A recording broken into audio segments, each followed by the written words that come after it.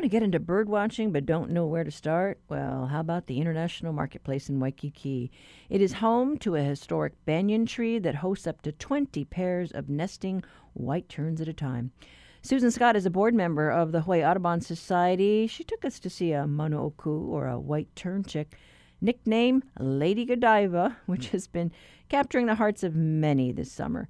She perches no more than a few feet above the walkway on one of the banyan's extending branches. Susan Scott remembers seeing Lady Godiva's parents court one another in this very same spot just a couple of months ago.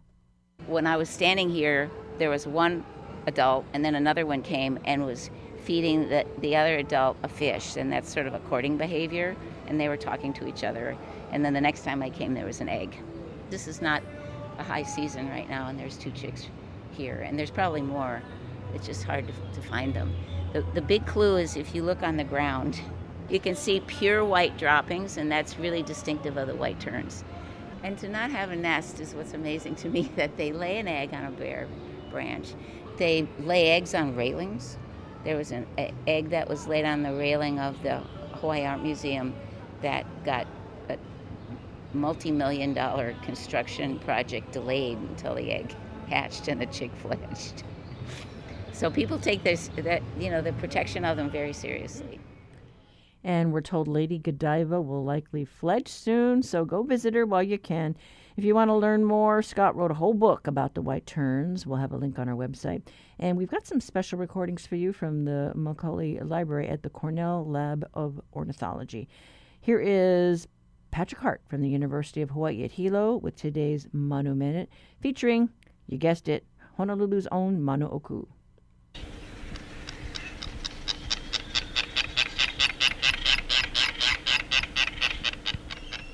Manuoku, also known as white terns or fairy terns, are a medium-sized native Hawaiian seabird that can also be found in many tropical and subtropical oceans throughout the world.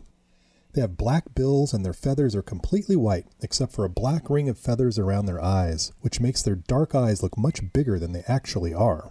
Like many other seabirds, they have long, narrow wings with pointed wingtips that allow them to effortlessly soar for hours or days over the ocean looking for food, which for them is primarily small fish and squid.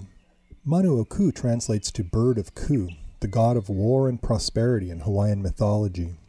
Seafarers and traditional Hawaiian navigators use Manuoku as one of the best indicators of land, as these birds typically fly out to forage on the ocean in the early morning and return by nightfall. Manuoku had become very rare by the middle of the last century in the main Hawaiian Islands, but their populations have grown from just over a few birds in the 1960s to about 2,500 today.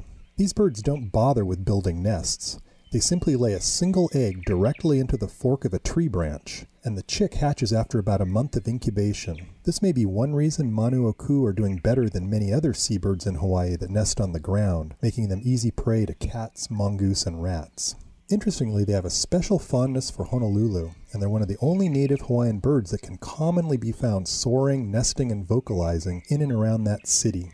In 2007, they were even named the official bird of Honolulu. So if you live in Honolulu and hear this outside your window,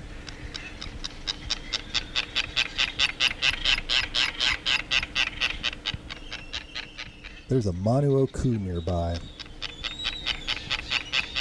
For Hawaii Public Radio, I'm Patrick Hart from the Biology Department at UH Hilo.